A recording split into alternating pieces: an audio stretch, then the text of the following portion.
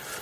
On my way out the door this morning, my daughter and my son told me, "You better say hello to me this morning on the TV." So, Pive Marine Hebron, good morning. I love you. And like I said on my post and my email, in parenting, there's this really interesting phenomenon when you're parenting children. My 2-year-old son, Hebron, as many of you know, he has a really large appetite, just like his father. He'll eat a couple of waffles for breakfast, 3 eggs, 2 pieces of bacon, a glass of milk, and say, "More." We take him out sometimes, and people will say, "Wow, that is a big 2-year-old." And I just smile smugly, and I say, "Yep, that's my boy." But then, whenever mommy or I find him and he's drawn on the wall with the crayon or the marker, the immediate reaction that comes out of your mouth is, when you see them, you say, "Your son." Not mine, your son. See, we take credit oftentimes for the good, but we oftentimes blame others for the bad things that we see. Same goes for sports. I mean, think about it. You see a guy interviewed after a win on the football field or whatever, and they'll say something like, "Yeah, we had a lot of talent, and we just worked really hard, and we kept at it, and we won because we were great." And then at the end of the game, if they lose, they say, "Well, it just wasn't our lucky day." We all have this thing where we take credit for the good, but we oftentimes shift the blame away for the bad. In good leadership, we actually do the opposite. Good leadership bears the blame when things go wrong and shifts praise to others when it goes well. This is what I've learned in 4 years from learning from Pastor Manuel, that he does this well.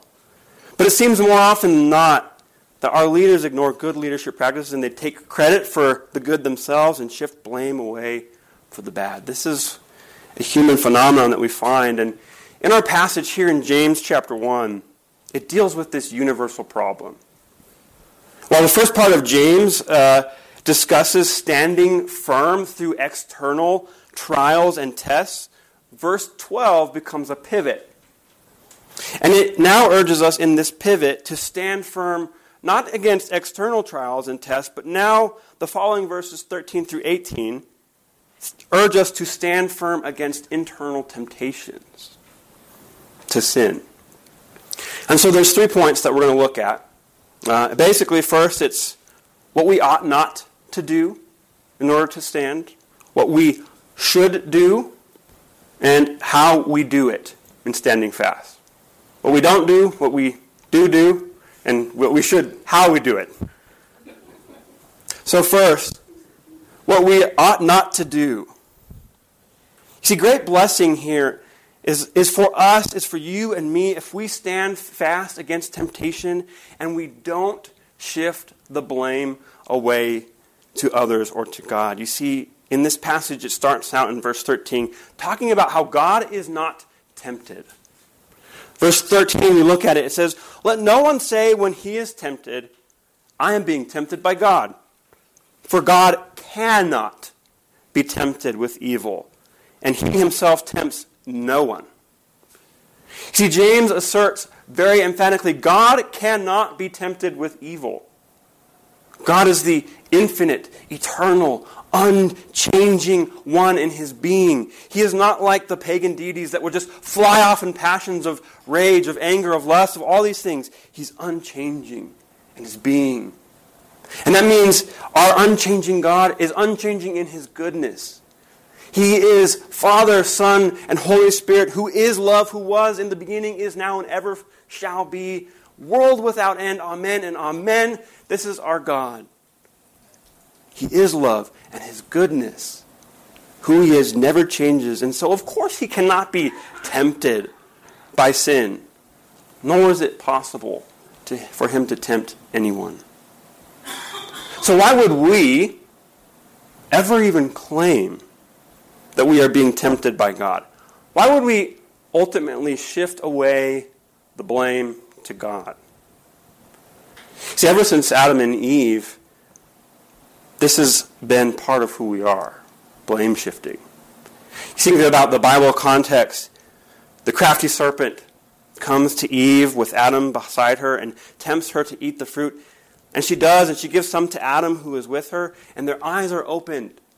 And they see that they are naked, and they're ashamed, and they're guilty. And when the presence of God walks in the garden, they hide, and God speaks to Adam, and he says in Genesis 2:11, "Have you eaten of the tree of which I commanded you not to eat?" And you remember what Adam's first words are that come out of his mouth. "The woman whom you gave to me.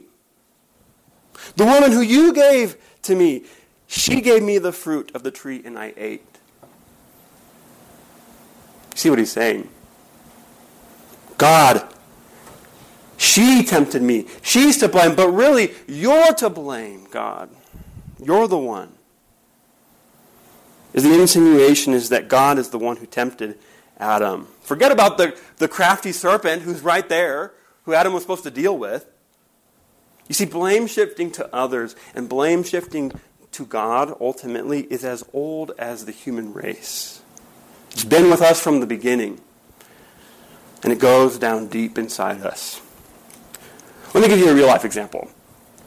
So, I know of a little girl and a little boy who were recently told by their father not to eat the cookie dough that was in the refrigerator. And if they did, they wouldn't get any cookies. So one quiet morning, you know those mornings that are much too quiet with small children in the house. One quiet morning, the little girl, she cries out, "Daddy, look!" And so the father of those two children runs into the kitchen, and the little minions, both of them have cheeks full of cookie dough. And the little girl cries out with her mouth covered, "Look what he did! He got into the fridge and he's eating the cookie dough." Covering the cookie dough coming out of her mouth. And the boy with all of mouth gaping of food, he just, comes out of his mouth and he points to the girl and says, "She's the one that opened it." You see, this is one of those hashtag parenting moments. And it's so familiar with all of us who've had children. Is that you might as well have named these two children Adam and Eve. You see, blame shifting, it is as old as the human race, and it goes down deep into the core of all of us. So why do we shift blame so very much and say that we're being tempted by God and by others? It's because of our guilt and our shame. Like Adam and Eve's nakedness in the garden. One to deflect it. Shame. There's a song called "Shame," and the chorus goes like this. "Shame, boatloads of shame, day after day, more of the same. Blame, please lift it off. Please take it off. Please make it stop. Blame, please lift it off. Please take it off. Please make it stop." And we're chronic blame shifters for this because we have this shame, boatloads of it. And we cry out for our blame to be lifted off, for somebody to take it off of us. And the saddest thing of all is that we try to unload our boatloads and boatloads of shame and our blame onto others' people. We shift it to others. And you know that if you do this in your marriage or your friendships, all you will do is just heap more and more shame and blame. When we stand here pointing fingers at each other, in our marriages, our friendships, our church, our broken communities, all we do is sink into our shame. But there is astounding, incredible good news for us chronic blame shifters. It is that the good God of justice, who is never tempted by sin, became a man. Jesus, the God-man, who was tempted, but never even inclined towards sin. He himself, having nothing to be ashamed of, he was publicly shamed naked upon the cross. And he bore our boatloads of shame. And blameless, Jesus was the one lifted on the cross and took off our blame. He shifted our blame from us to himself. He made the blame stop for all of you who are united to Christ by faith.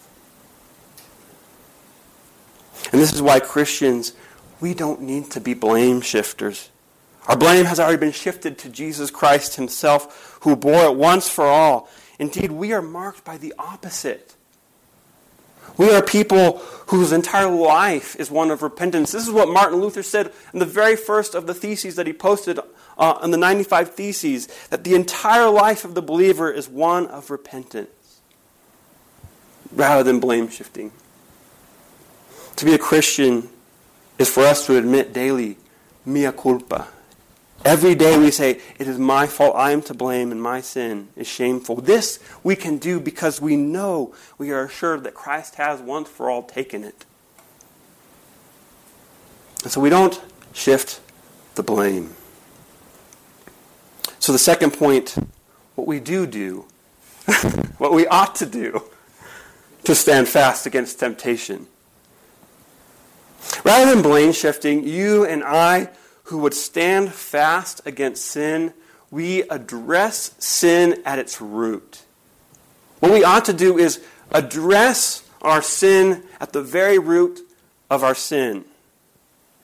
I mean, think about it. In order to stand fast against temptation, you have to address it at its root.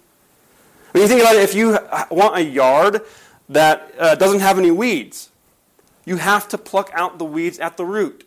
You know, you've been there where you pick the weeds out and you just grab the leaves and the roots still down in there and you're like, it's too hard, I'll just leave it. It'll probably go away. And then 2 days later, it's bigger than ever. We have to deal with our sin at the root. Verse 14 tells us that each person is tempted when he is lured or dragged and enticed by his own desire. You see, the root that we must deal with is our desires, our sinful desires. Now we know that desire of itself is not a bad thing. God created us to love. God created us beings capable of joy and great desire. That said, most of the time that the scriptures talk about desire, it speaks of evil desires, sinful desires, or lust. And while desire is good, I mean, we can just read the book of Song of Solomon. We are all born with disordered, distorted affections. I mean, think about it by way of an analogy. A fire in the fireplace is a good thing. But if you put a fire on the sofa, that is a bad thing. And here's the thing. Since the fall of Adam and Eve, all of us are inclined, are distorted in our affections, so that we gravitate actually to put the fire on the sofa. We have to deal with our sin at the root. In college, my college dorm, there was a guy who professed to be a Christian, and he was down the hall a bit. And in his room, he had a poster of a woman, and it wasn't one of those posters of, your grandmother knitting. It was a different kind of poster. And so I said, hey, you're a Christian. I'm a Christian. Why do you have that poster? And his response was, well, I'm just appreciating the beauty of God's handiwork. Okay, pause. True. A woman's beauty, a man's attractiveness is intrinsically good. It is innocent. Beauty itself does not make us sin. But Dan Doriani states the problem well. He says, approval of beauty becomes desire for beauty, and desire for beauty becomes lust for beauty. So where does the fault lie? With the beauty created by God and tended to by the woman? No. It lies with the man who so readily turns his approval to lust. And that's how we get my friend's poster on the wall. The point is that I'm trying to make here is that our desires turn easily to evil, so that we can readily turn something that is good in itself into evil. And so we have to address sin at our root of desires. Why? James gives us an even more compelling reason why. The answer is in one word. It's death. death. See, in verse 12, standing in trials before, it meant to bring the crown of life. If you stand, there's the bringing of the crown of life. But being dragged into temptation leads only to death. It's the death of joy and love and character and the eternal death. Verse 14 and 15. Each person is tempted when he is dragged away and enticed by his own desires. Then desire, when it is conceived, gives birth to sin. And sin, when it is fully grown, brings forth death. By way of an analogy, we see something similar with people who adopt baby pet wild animals. I know there's a desire to have like a pet squirrel. My sister had a pet wild squirrel for a year in college because it was cute. Or maybe a pet baby raccoon because they're just so cute and cuddly. You may have heard of the family that had a pet raccoon that also had a baby. And when their daughter, Charlotte, was 3 months old, the raccoon, as it had grown up, crawled into her crib and ate away part of her face from her nose to her ear. It was astounding that she survived. You say, oh, it's just a cute little baby raccoon and it's going to grow up. Not my raccoon wouldn't do that. It's a pet. You see, cute baby raccoons, they grow into adult raccoons. People say, that's a wild animal. And we say, oh, no, not my pet. But they climb into the crib and they wreak destruction. This is what our desires do. Maybe you've heard about the show Tiger King. I did not watch it because it's a train wreck. And in Tiger King, there's a guy named Joe Exotic who is a tiger breeder. And he breeds baby tiger cubs, which are adorable because they're orange and black, cute little kittens. But we know that tiger cubs grow up to be big tigers. And one day, a big tiger tears off one of the workers' arms in the show.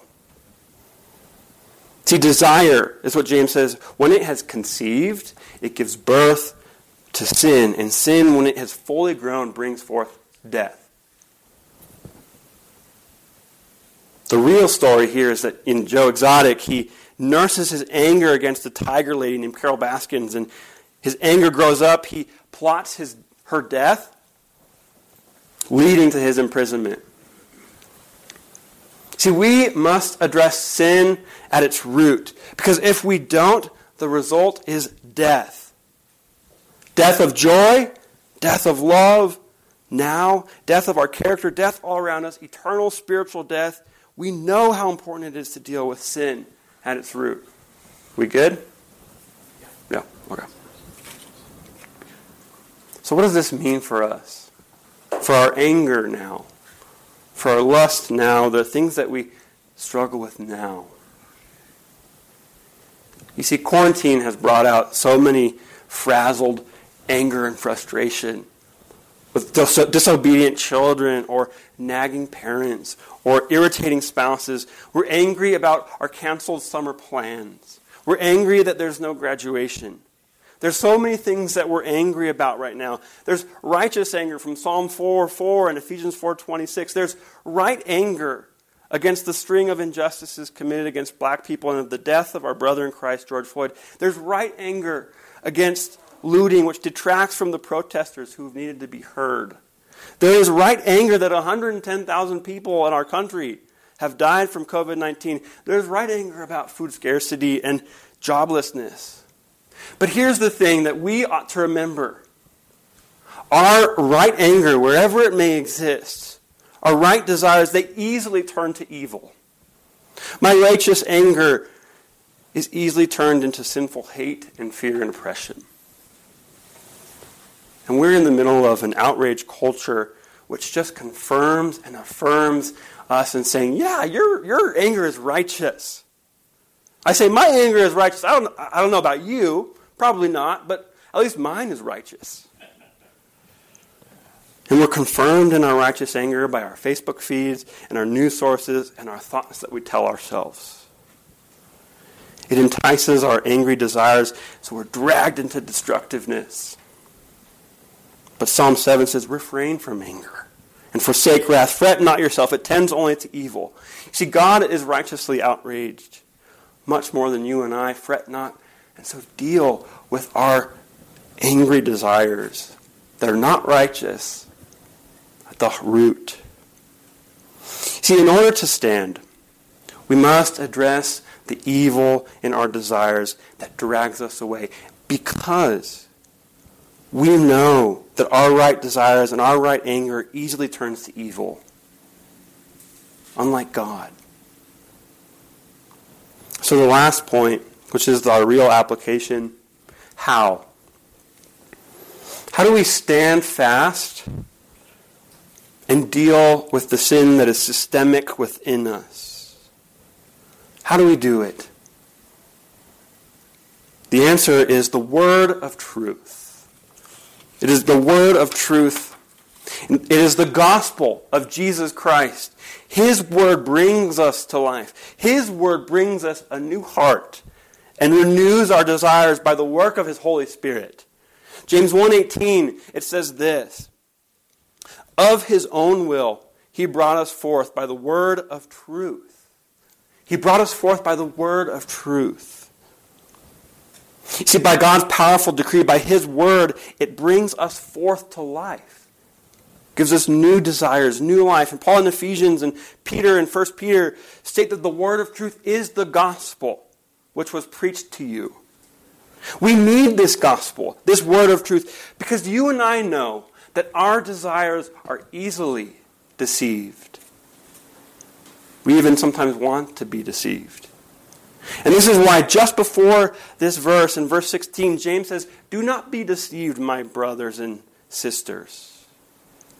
Because we know that our desires are easily deceived and deceive us. See, we believe the lie. We believe the lie that sin is not really that bad and that God is not really that good. Otherwise, why would we still long for it? The crafty serpent whispers to Eve, "You will not surely die. It's not that bad. Eat, you'll be like God. It's actually good. God is holding out on you. He's not that good." We believe the lie that sin is not that bad and that God is not that good. But the gospel corrects our deception. Sin is actually worse than you and I have thought, but God is better than you and I could ever imagine. This is what the word of truth tells us. Sin is worse. The principalities and powers, the world, the flesh, and the devil conspired to kill the Son of God. The prophets cry out repeatedly in Scripture that there is no justice, and we cry out ourselves within us, "Wretched man that I am. What I want to do, I don't, and that what I wish I could do, I don't." See, the word is not a flattering friend. It tells it to you straight that you are more sinful, and the world is more broken than you know. But the gospel, it shows you that by faith in Christ Jesus, God becomes for us a better Father than you and I could ever imagine. He is a better Father. Don't be deceived, verse 17 says, 16 and 17. Every good and every perfect gift is from above, coming down from the Father of lights, with whom there is no variation of shadow due to change. You see, in Christ Jesus, God becomes for us a better Father. A better Father. There's a true story about a father who took his children to Disneyland. He said, "We're going to Disneyland. I got you this great gift of these tickets. We're going." And so they show up at the hotel in Disneyland, and there's these big pictures of Disneyland at the hotel, and the kids are going excited, crazy, and they're loving it, and they're playing around. And then all of a sudden the dad, when they're at the hotel, says, "Okay, kids, it's time to go to Disneyland, to the park." And the kids are just like, "What? This isn't Disneyland?" You see, even in believing that our Father is good, we still underestimate His gifts and His fatherly goodness. He gives every good and every perfect gift, and He does not change. His fatherly face shines upon you with unchanging goodness. Every good thing comes from Him. The word of truth tells us that God is a better Father than we can imagine. And this is how we stand against the deception of our desires. The love of God which arises from the knowledge of His great fatherly care for you. That is the axe that cuts sinful desires at the root. That's how you and I will ultimately stand against temptation and receive the crown of life. The love for God which comes from knowing of His great fatherly love for us.